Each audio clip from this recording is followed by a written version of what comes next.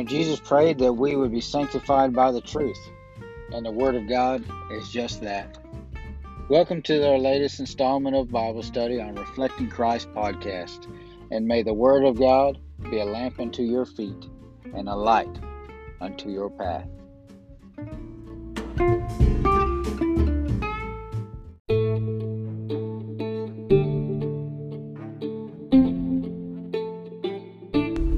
The book of Jude, verse 1. Just a small book. Only has one chapter in it. It says, Jude, a servant of Jesus Christ and a brother of James. James, the brother of Jesus. So, just a half-brother of Jesus as well. He says, to those who are the called, loved by God the Father, and kept for Jesus Christ, may mercy, peace, and love be multiplied to you. Dear friends, although I was eager to write to you about the salvation we share, I found it necessary to write appealing to you to contend for the faith that was delivered to the saints once for all. Okay, so we see right off the bat that Jude had another thing on his mind that he really wanted to write to them. He says, I was eager to write to you about the salvation that we share. He says, but I find it more necessary to write to you concerning our faith and to contend for it. To contend for it.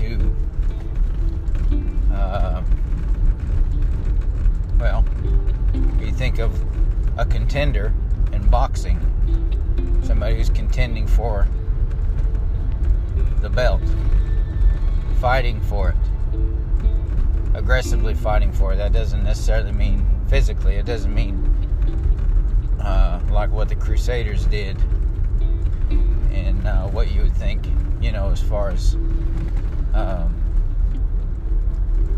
like making war and things like that. It's not necessarily it's not what he's talking about, but in the spirit. Remember, we don't war against the flesh, but we war in the spirit.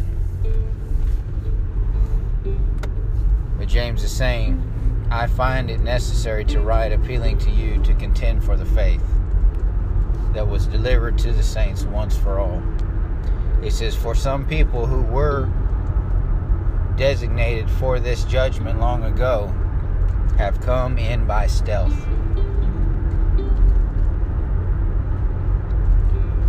He says they are ungodly, turning the grace of our God into sensuality and denying Jesus Christ, our only Master and Lord.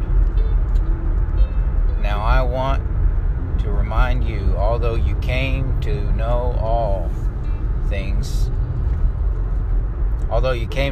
these things once and for all, that Jesus saved a people out of Egypt and later destroyed those who did not believe.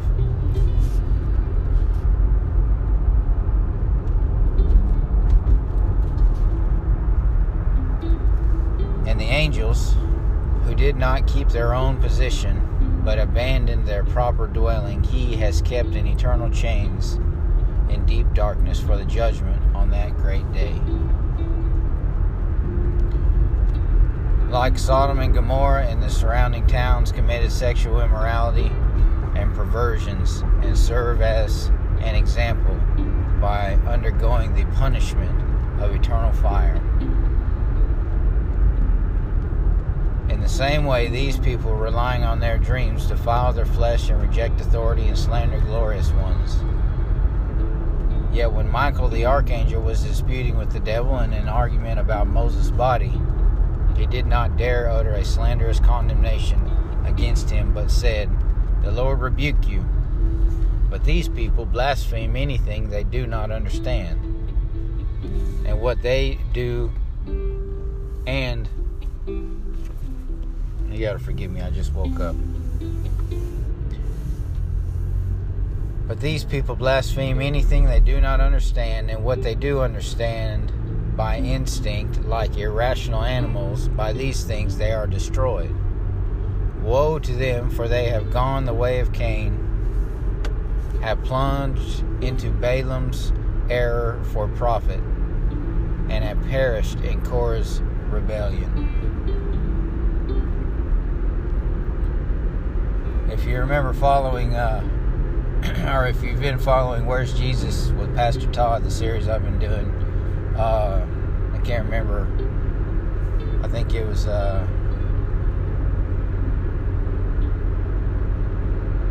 in Numbers. It talks about Korah's rebellion, and I brought up whether or not this seemed to be a kind of a type and shadow of the Antichrist rebellion. And of course, here's Jude drawing connection between these people who have come in, who reject authority, who have rebellion against the holy ones, and the rebellion of Korah in the book of Numbers. Anyway, some food for thought. Go back and listen to, or study even, the book of Numbers, and you'll see what I'm talking about. He goes on to say, these people are dangerous reefs at your love feast as they eat with you without reverence. What does he mean by a dangerous reef? Well, he's talking about a reef that's just under the water that ships couldn't see as they were coming into the shore, and they had been the ruin of many ships that were coming into port. And it looks like everything's nice and clean and clear water, but just underneath is a reef. So he's saying these people, they are in the same way like a dangerous reef at your love feast as they eat with you without reverence. On the outside they look right, they look good, they may say the right types of things, but on the inside, under the surface, they are dangerous and a wreck waiting to happen. They are shepherds who only look after themselves. They are waterless clouds carried along by winds, trees in late autumn that are fruitless, twice dead, and uprooted. Well, what's the significance there? Well, a tree in autumn doesn't have any leaves anyway. But how can you tell whether a tree's dead or if it's just hibernating? Right? It says they look like they're just the same as any other tree, but they're fruitless, twice dead, and uprooted. They're wild waves of the sea, foaming up their shameful deeds, wandering stars, for whom the blackness of darkness is reserved forever.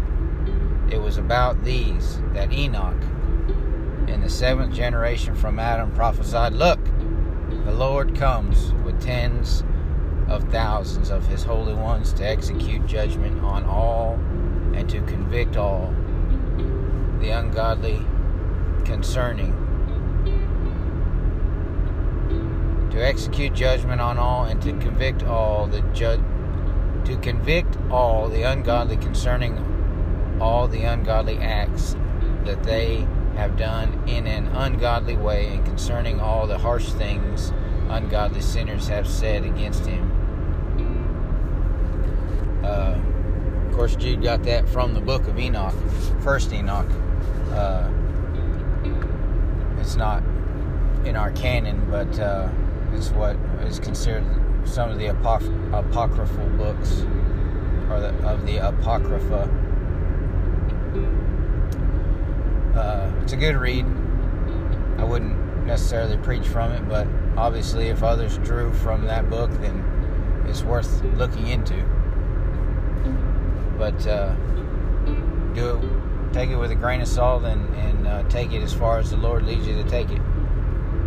It says, these peoples are discontented grumblers, living according to their desires. Their mouths utter arrogant words, flattering people for their own advantage. But you, dear friends, remember what was predicted by the apostles of our Lord Jesus Christ. They told you in the end time there will be scoffers living according to their own ungodly desires. These people create divisions and are worldly, not having the Spirit, that is, the Spirit of God. But you, dear friends, as you build yourselves up in your most holy faith, praying in the Holy Spirit, keep yourselves in the love of God, waiting expectantly for the mercy of our Lord Jesus Christ for eternal life.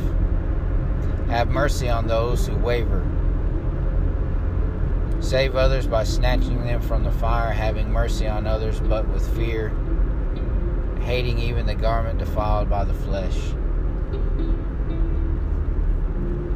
Now to him who is able to protect you from stumbling and to make you stand in the presence of his glory without blemish and with great joy, to the only God our Savior, through Jesus Christ our Lord, be glory, majesty, power, and authority before all time, now and forever. Amen.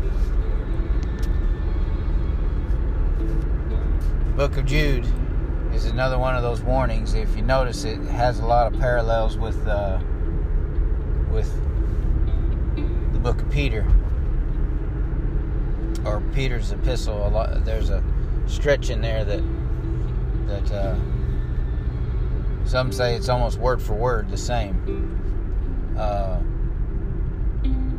But nonetheless, the words that are there are warnings. They're warnings to watch out for false teachers, for wolves in sheep's clothing, basically. And some earmarks to look for in those types. And if you do identify them, to make note of it and take proper action. No doubt we're living into that time. That was the book of Jude on Reflecting Christ podcast. I thank you for bearing with me as I fumbled and bumbled through it. I pray that you're blessed in this holiday season. Don't forget, the reason for the season is the birth of our Savior, the Lord Jesus Christ. I pray this blesses you in His name.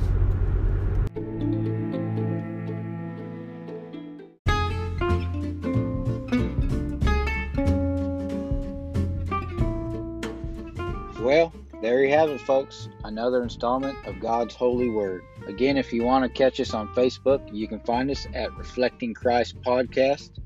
Thank you for joining us. And until next time, be strong in the Lord and in the power of His might.